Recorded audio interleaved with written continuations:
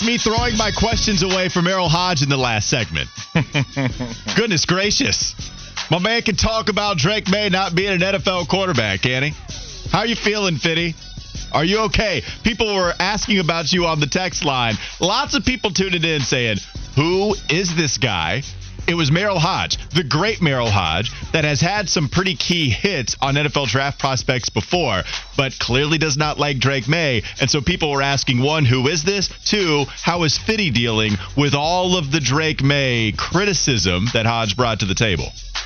I think we know why he's no longer at ESPN. Oh, we're going to say that after he's off the air. Right, and Fitty, you did just say, hold on, you was just talking about how much you used to love Ange NFL matchup. Now, don't be a hypocrite. I loved Merrill Hodge as a kid growing up. I'd get up at 6:30 on Sunday to watch NFL matchup. Him and Ron Jaworski and Sal Palantonio. Let's just say, Fitty, I know you like a book. You didn't like it because he was talking about a guy that you love. If he said it about a quarterback that you agreed with, you would be lockstep with him and what he had to say. And I think that's the problem a lot of people have with what he has to say, that they're Drake May fans, and so they don't want to hear it. But if it was about Caleb Williams or maybe some of the other prospects, I'm not sure that would be the case. No, but and we have Fire Fizzle. We can do this. Yeah, we do. We need to do this in another set. Okay, I promise. Okay, that's fine. We have enough time because we got out early because I didn't know if we were going to be able to get out if we asked him another question. Well, and I thought about hitting the foul line intro when he got off the phone. I just didn't want to run the risk of maybe he was listening by chance or his people were listening. And he immediately gets shredded 10 seconds after getting off the telephone. Okay, so there are people that agree with him as well on the text line. Our texters aren't the smartest people either, Wes. All right, Fire Fizzle, let's get to it. Y'all taking up my damn time. This is Wes's airtime. Okay, he hasn't had enough today. He hasn't had enough. He needs more. It's Fire or Fizzle. Greatest leaps in sports with it being Leap Day. I like this idea. I saw it late, and so I like all of these that are mentioned. And let's go to the first one. It's probably the one I think of most if you're to think of best jumps in sports history. Bob Beamon. Long jump record set in 1968. He floats through the air. It's still one of the best sports photos of all time. Fire, Fizzle, West Bryant. 6 seconds is all it took for Bob Beamon to leap his way into history. He jumped in incomprehensible 29 feet 2.5 inches. Not only did he become the first 29-foot long jumper that day, but he became the first to pass 28 feet 2. He snapped the existing mark by almost 2 feet. The night before the finals, he had all types of stuff going on. I mean, he had lost his scholarship to Texas El Paso for participating in a boycott with other blacks of a meet against Brigham Young. It was crazy. He wasn't getting along with his wife. I know a lot of y'all can relate to that. Okay. But Beeman's world record stood for 23 years until it was finally broken in 1991 when Mike Powell jumped 8.95 meters at the World Championships in Tokyo. But Beeman's jump is still the Olympic record, and 55 years later remains the second longest wind legal jump in history. So Bob Beamon, for all the issues that you had going on that night, you put it all to the side and you came out and you got the job done for a record that is still one of the greatest records today. So what the hell you think I'm about to say? Bob Beamon's long jump record is straight fire. It's still one of the best. Some people will tell you that sports feats in the past don't hold up as much.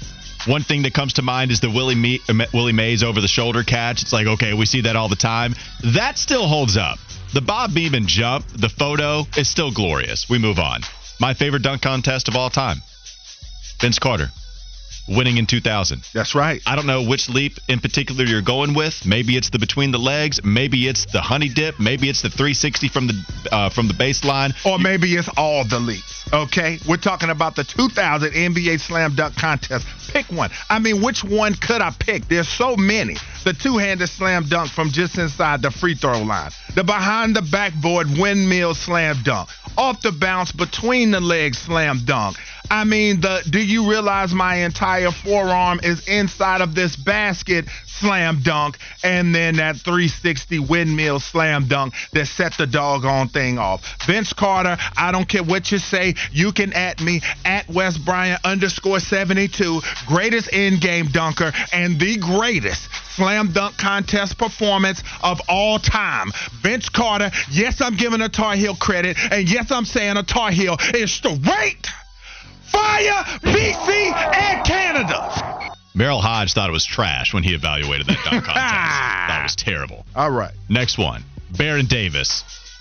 Dunk on Eddie Griffin. A few to choose from here as well. Charlotte Hornets, Baron Davis. The Eddie Griffin dunk from Charlotte Hornets. Yes. Baron Davis. Fire or fizzle? Baron Davis back in January 26th of 2002. Baron Davis made a highlight that would live in Hornets history forever. Coming off of the right wing, he dribbled to the left. Steve Francis fell down in the process. He went to the rack, and you know what BD did once he got in the air? He was going to punish somebody. I mean, he had the crazy dunk on Andrei Kirilenko, one of the greatest facials of all time. But in the Queen City, we got him dunking on Eddie Griffin, former parade All-American, former parade player of the year, Eddie Griffin. And also in that game, BD dropped 34, going 13 of 25 from the field and 6 of 10 from 3 with 11 dimes.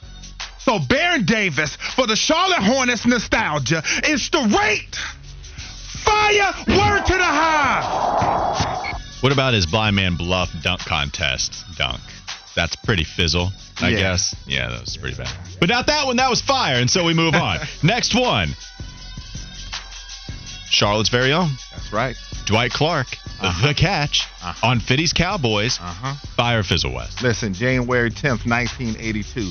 58 seconds left in the game. 49ers faced a 3rd down and 3 on the Cowboys' 6-yard line. Joe Montana dropped back to pass. The pressure was coming. People were covered. So what did Joe do? He did what he does best. He improvised. He threw it up in the back of the end zone. And waiting there, fresh out of the Queen City, fresh out of Garinger High School, Dwight Clark made a leaping grab in the back of the end zone to complete a 6-yard touchdown pass for the 49ers to take out the Cowboys 28-27. This play is widely regarded as one of the greatest plays in NFL history. Came at the end of a 14-play, 83-yard game-winning drive. The catch symbolized the end of the Cowboys' domination in the NFC since the conference's inception in 1970, and the beginning of the 49ers' rise to an NFL dynasty in the 80s. Folks, you know me. You know what team I cheer for. And then we add in an element to the city that I love so much, where I'm from. We're talking about Dwight Clark. We're talking about Garinger High School. If they had 22 Dwight Clarks, they would be one of the best high schools in the nation, but they're not. No shade to Garinger, but maybe just a little bit. Okay. But Dwight Clark's catch is straight fire, legendary. Go scratch yourself. What was that for? Because it's over the Cowboys, man. Fitty's Cowboys got beaten that leap. Gotcha. That's a tough leap for him to relive on Fire Fizzle. Last one, maybe the most famous leap of all time, too. I think of Bob Beamon, but this is maybe next or even beats Bob Beamon. Michael Jordan, free throw line, turned out to be a logo. Jumpman himself. Tell us what you think, Wes. I mean, after breaking his foot in his sophomore year, Jordan was back to kill in the 86-87 season, averaging 37 points a game. But he just did not want to conquer the NBA. He said he was going to go to the 1987 NBA All-Star Game, and he was going to conquer that too. He was one of the favorites alongside Clyde Drexler and Terrence Stansberry, wherever he is. Listen, the dunk may not have been a clean takeoff from the charity stripe. The left foot was slightly inside of the line. But then he launched into the air, double clutched the ball before dunking it with grace and power. It only got a 49, but the impact of it was a 1,000, a 1 million, whatever number you want to put on it. The 1987 slam dunk really started the ball rolling for Michael Jordan becoming the man who could fly. You had the posters on your wall. You got the T-shirts. You watched the videos. You watched Come Fly With Me. Michael Jordan coming from the free throw line is straight. What the hell you think I was going to say? It's straight fire. It's all fire. Straight fire for today, the leap year on leap day. Fitty, cut the music off before I leap over the board.